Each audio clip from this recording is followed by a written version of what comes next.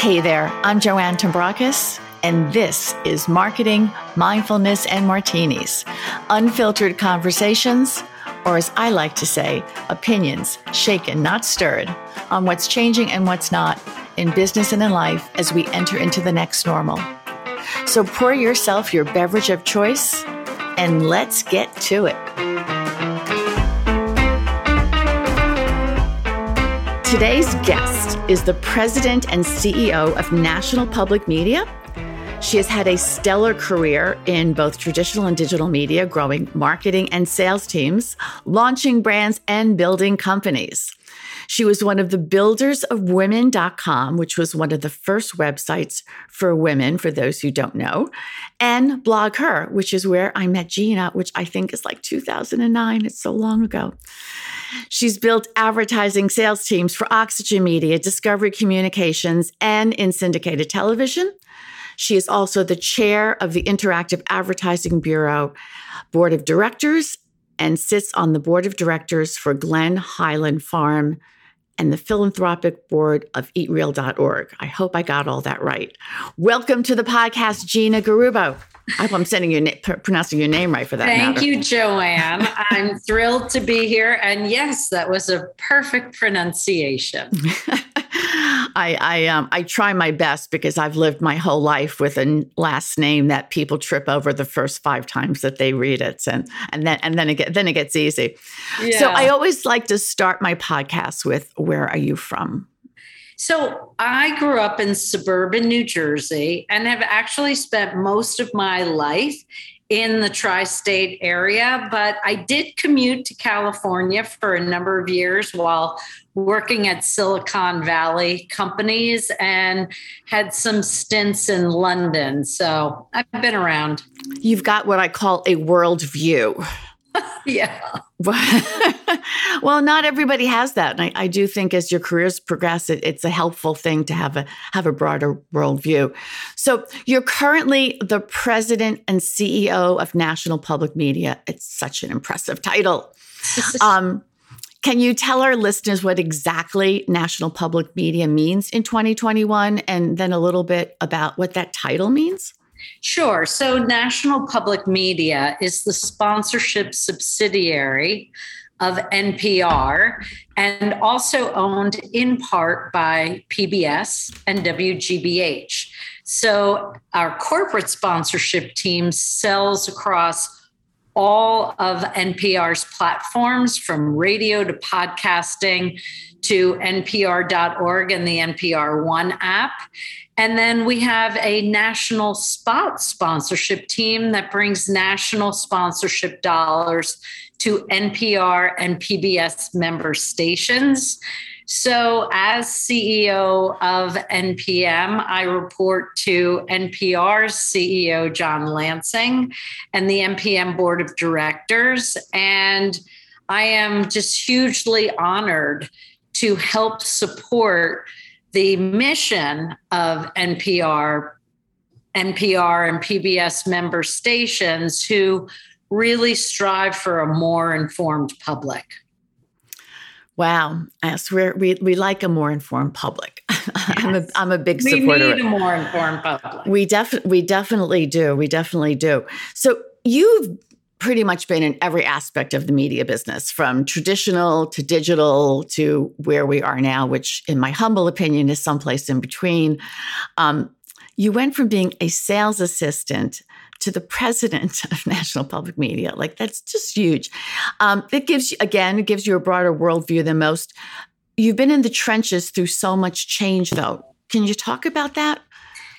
Sure. So, I've been blessed with an amazing, exciting, and adventurous career, Joanne. And I did start as a sales assistant at ABC in the 80s. And then I went to the buy side and worked at 2 ad agencies buying television time on behalf of some huge clients like Coca-Cola. But because I was the junior member of a few buying teams, Some of what I had to do was syndicated television and buying cable television, which a lot of buyers just didn't want to deal with. Syndicated television was complicated, and cable television in the early days had such tiny audiences, people couldn't really get their brains around why to even bother with it. I mean, this was in the days when television had, 25 household ratings and 60, 70 shares of the American audience. And cable television was just, we'd call it chicken scratch because the ratings were hardly measurable. But I watched as my niece and nephew used a remote control, which was new, to click on to Nickelodeon and then later MTV. And I just saw how cable television was going to be a thing. And I had to sell in syndication and cable to some of the biggest brands in the world who were our agency clients and sell them on this new media and explain how audiences were migrating to these new entities. I know. As you were talking about the cable aspect, which I spent a number of years working for Time Warner Cable, but I remember when I was in radio and we hired somebody who had been selling cable. This is in the late 80s, someone who had been hiring cable in South Jersey someplace. And it was like we were turning our noses up, like, what did he know? And he was a great salesperson. He went on to have a very successful career. But that was how these new entities were looked on at that point. It was like, who's going to do that? Who's going to pay to watch television? Right. But it served me really well, Joanne, because when I went to the Discovery Channel and was running Eastern advertising sales, the president of Discovery asked if I would help figure out how to monetize Discovery Channel's website. And really, that was so hard in the mid 90s. There were just a handful of people who could buy internet advertising. And we sold into some of the biggest brands like BMW. They were fantastic and early on the internet. But, really, it helped understand how to sell in a new media. And I left that very glamorous job at Discovery to go to a teeny little startup called Women.com and was very proud of my years there because it was really the democratization of media. Because prior to the internet, you did just have media consolidated in the hands of, a very few media companies versus how it exists today. I know what we used to call the big three, and then it became the big four. Right. I mean, definitely, we're both showing our age to the younger listeners, but this is a good history lesson for those who weren't around then. And so how were you able to navigate this all? And then as a woman, I want to talk about that too, because obviously your first internet company was Women.com. And then you were over at BlogHer, which was all about reaching out to women. In the early days, it was still pretty much the early days of the internet. Can you talk about that? Because yeah, I never felt that being a woman put me at a disadvantage, maybe because I'm a bit of a tomboy at heart. But honestly, I feel very lucky. I feel like even though, I worked for some really tough bosses who, terrorized, but they terrorized everybody. I never felt that I was at a disadvantage, especially later on when, I became a single mom from the get-go as Women.com was going public. And I had to go to, our investors and board and explain as an officer of this company that was going public, I was going to be a single mom and they were all going to support me, and they did all support me. I love to work, Joanne, and I love the media business. And, I consider myself very privileged to have been a part of the internet in the early days. And BlogHer, that started in 2004. I joined as a consultant in 2007 and was there for many years. And I'm proud that we shared tens of millions of dollars of advertising revenue with women bloggers whose voices otherwise wouldn't have been heard. Women who were blogging from their ranch in Oklahoma, like Ree Drummond, the pioneer woman. And it's become a huge success now. It's just, she was on, I don't know what she was on. I think I saw her on The View or something this week or last week. And I was like, wow, like I remember when she was just starting out. Yeah, I went to her ranch. Lisa Stone, one of the co-founders, and I went out to the ranch to woo Ree to join Blog Her, which she did. And, she is incredible. She's authentic. She's kind. She's smart. She's talented. Yeah, I just feel so lucky to have been a part of all of that. Well, you helped to make it all happen, in my humble little opinion. But so the business is so different today. We could probably have this whole podcast, you and I, just talking about what it was like in the in the earlier days. Now I really sound like a little old lady. But what would you say to someone who's getting into this business today, into this on the advertising, more so on the advertising side, I guess, of well, I would just say work really hard, but also have fun and make lasting friendships with people you work with. They will make the journey so much better. I mean, there isn't a day in my life that doesn't go by when I don't hear from a coworker and we laugh and, joke about things. And it makes the journey worthwhile. And that's what I would advise young people. And, just be curious. Yeah, it's so funny because I asked this question, and that's curiosity is one of the things that comes up all the time. It's really be curious. And I always like to tell people to be curious, beyond what is showing up in the feeds on their social media networks, because that does kind of, in my opinion, it keeps you in a little bit of a tunnel, as opposed to being curious beyond that. When I was reading your LinkedIn bio, one of the things that really stood out for me is that even though you've worked for large companies and startups, but you've always taken an entrepreneurial approach to the business and to your career. And it's clearly served you well. Can you talk about that? Yeah, I'm an adventurer at heart, and I love to build things and make things and clean up things and look at challenges maybe with a new and different lens. I actually left the business for a few years to create a line of natural skincare products. I remember that. You sent me some. You sent me some of that. Carolina, we were the first skincare product in the bag at the TED conference in 2004. Jurlique followed the year after. So yeah, I love doing things that have never been done before and trying things that have never been done before. They all haven't worked out, but many have, and it's been incredible. Wow. You represent what I think of as a legacy brand with a set of standards that you continue to hold high to, that have earned your properties a high level of trust and respect. And at a time when it's really hard to come by. I think trust, what that Edelman study said, the trust is like at an all-time low. Can you talk about what that's like? I mean, even trying to keep that legacy up and holding fast to it? Yeah, I mean, the NPM team is incredibly proud to help NPR and PBS and our member stations bring the highest quality journalism and storytelling to audiences. And the sponsorship support we're able to bring to NPR and PBS member stations, and it is just makes it all happen. And it's the trust that exists between these public media audiences really rubs off on the brands that support them.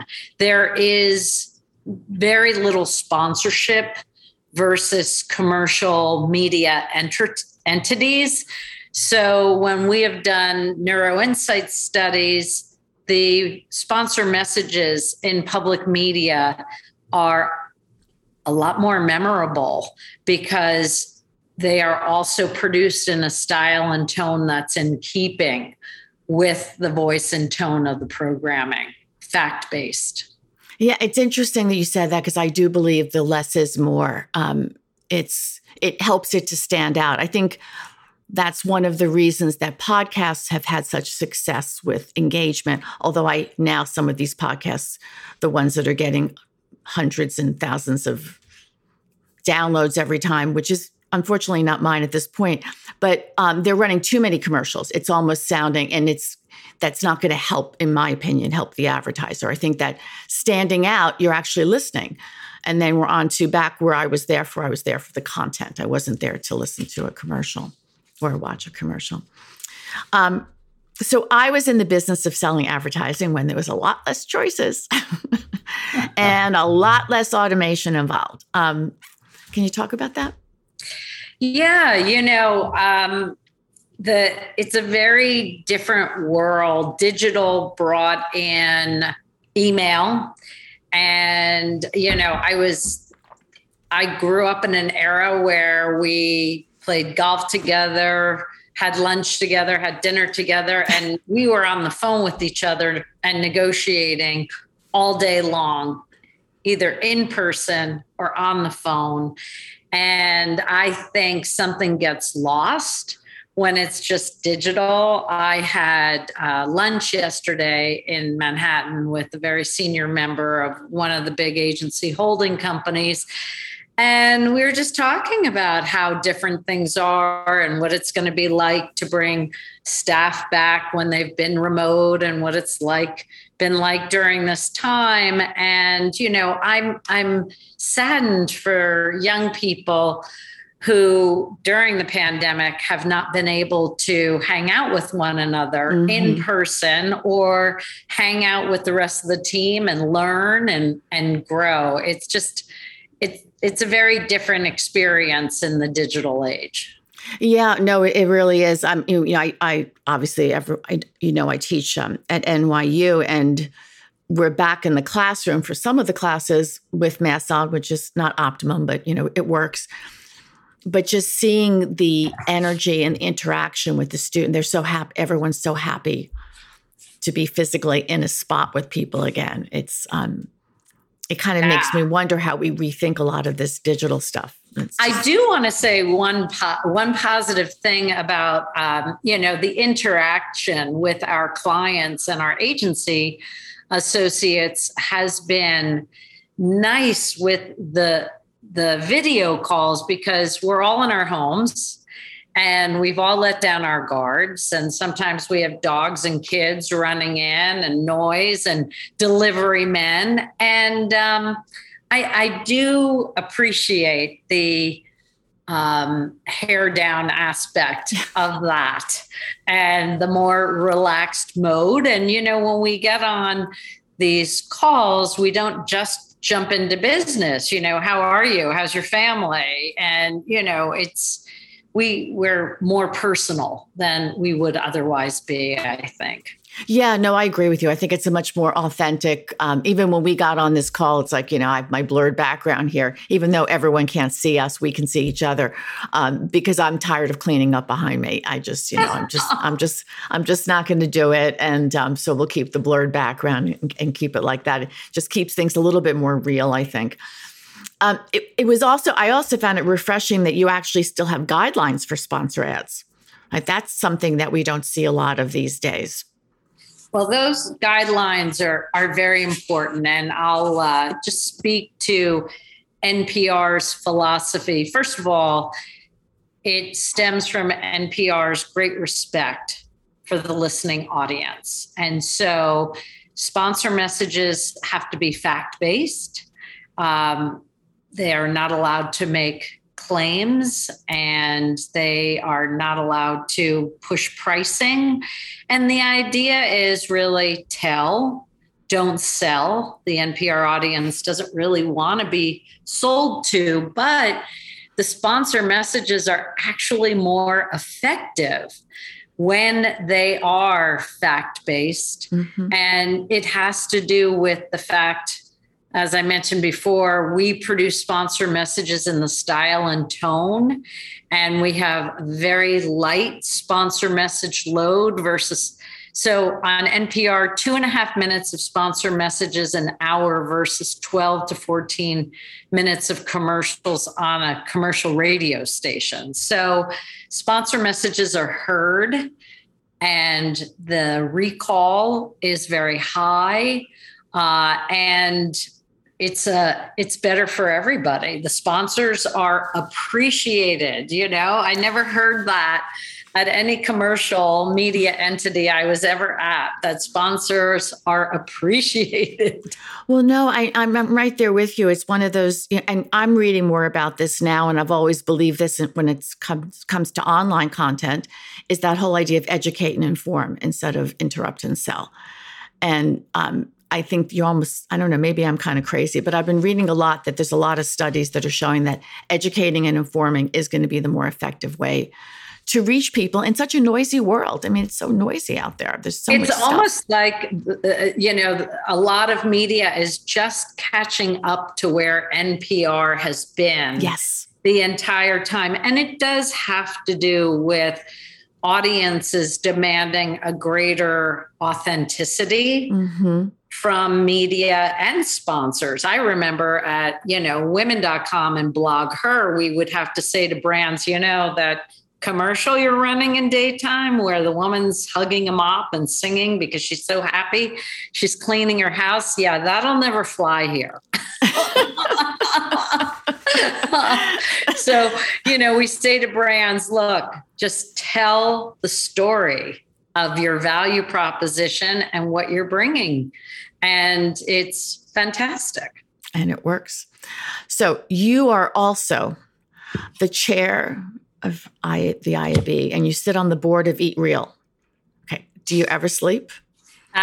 Yes, but I do get up early, and I will mention I'm really proud to have been elected board chair of the Interactive Advertising Bureau. And I will tell you, the IAB's job has never been more important, Joanne, as big tech is under fire. And we need to make sure that we ensure a free and open access to an ad-supported digital ecosystem. I mean, we know from the pandemic, there are a lot of people who really depended on access to digital content in a way that didn't matter as much, and having free access for everyone to the highest quality content is very important and a part of, the IAB's mission. In terms of Eat Real, I'm on the philanthropic board and happy to support this amazing group. They bring food and education to schools in California. And during the pandemic, that actually increased to families who were having trouble getting the food they needed. And it's just amazing. Everybody should be able to eat healthy food.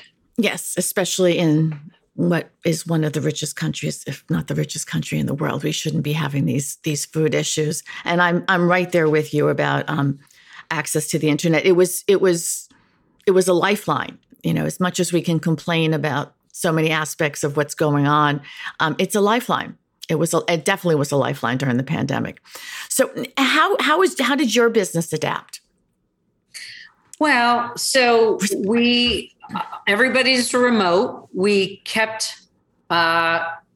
set up standard meetings, impromptu meetings. It's interesting because we had planned an in-person company meeting at NPR's headquarters for September, which of course we couldn't do, and we canceled a month ahead of time. But we spread it out over a few days. So it wasn't, 6 or 8 hours of everybody just sitting there. And at the end of every day, we had games, we had cocktails.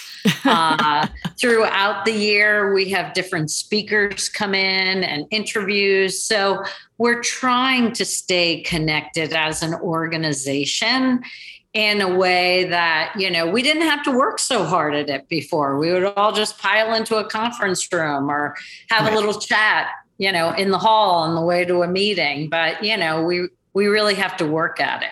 Yeah, I think that's one of the things that I miss the most is just running into people. And it's happened yesterday when I was teaching at NYU. I just ran into a faculty member that I hadn't seen in a while. It's like, oh my gosh, it's so great to see you. I ran into someone on the street yesterday that I hadn't seen, I don't even know when, since well before the pandemic. And those are the things that I know I didn't realize how much I missed until they were right there in front of me again. And how about personally? How are you? Well, to adapt.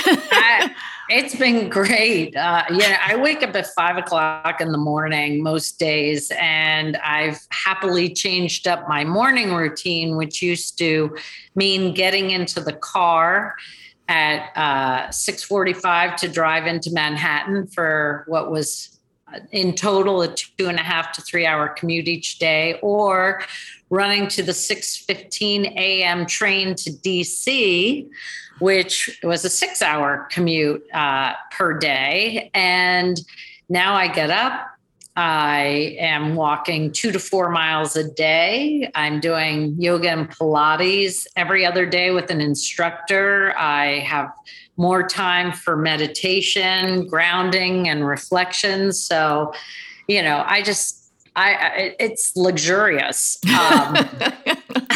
And it actually makes going into Manhattan a lot more fun than, just this daily grind, which can get to you.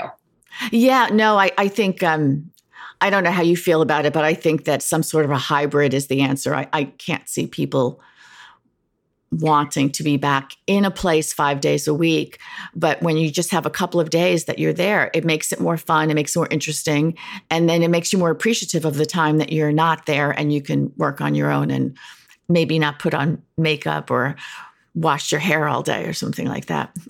Well, I can't get away with that because I have video calls back to back most days. But I will tell you, our team has performed amazingly being remote and, working for Silicon Valley based companies early on. We were all on the move. We were all remote and just connected via the web and voice. And I think a hybrid is totally the way to go. Yeah, it's it is interesting. And as you're talking, one of the things I always tell people when I meet them when they're looking to shift or change is that everything in your life helps you at some point, even when you don't realize that you learned something here and now you're taking it into the future. Kind of like that was back then when you were working at Silicon Valley, it helped you to prepare a little bit better for this whole hybrid thing. It was easier for you. Right. And I think people forget that. They think that something that, experience in the past may not necessarily help them in their future endeavors. I would like to finish up. I know you're a busy lady, and I'm so appreciative of your time, with a little lightning round of fun questions. Are you up for it? Sure. Favorite social network? LinkedIn. LinkedIn. So many people, all the successful people say LinkedIn. That's all I'm going to say. Something people would never guess about you. That I'm happiest outdoors, doing things like fly fishing and hiking. Wow. The last series that you binged? Yellowstone. Yes. And you know what? As we're recording this, it is, I think it's starting this Friday. I think there's the new season is a 2-hour episode. I'm very excited. I love that show. A food you can't live without? Chicken. What you miss most about pre-COVID life? The energy of being with other people. And what you might miss most in post-COVID life? My new morning routine. Which I was just and I just wanted to finish to, what motivates you to get up in the morning? Just a feeling of gratitude. I'm just happy to be here. Oh, that's wonderful. Wonderful. Gina, is there any place that people can find you online, or anyone who wants to stay in touch, follow you? Oh, sure. I am at Gina Garubo at LinkedIn, and you can come and message me, and, happy to chat. Thank you so much. Joanne, thank you. This has been fun, and it's great to be reconnected after all these years. Thanks so much for listening to Marketing Mindfulness and Martinis. If you liked what you heard, please share with your friends. Give us a rating on iTunes or Spotify so other people can find us, and hit the subscribe button so you never miss an episode. If you've got a question you'd like answered or a topic you'd like me to cover, please drop me a note. info@joannetombrakis.com. And until next time, remember, whatever got you to where you are isn't enough to keep you there.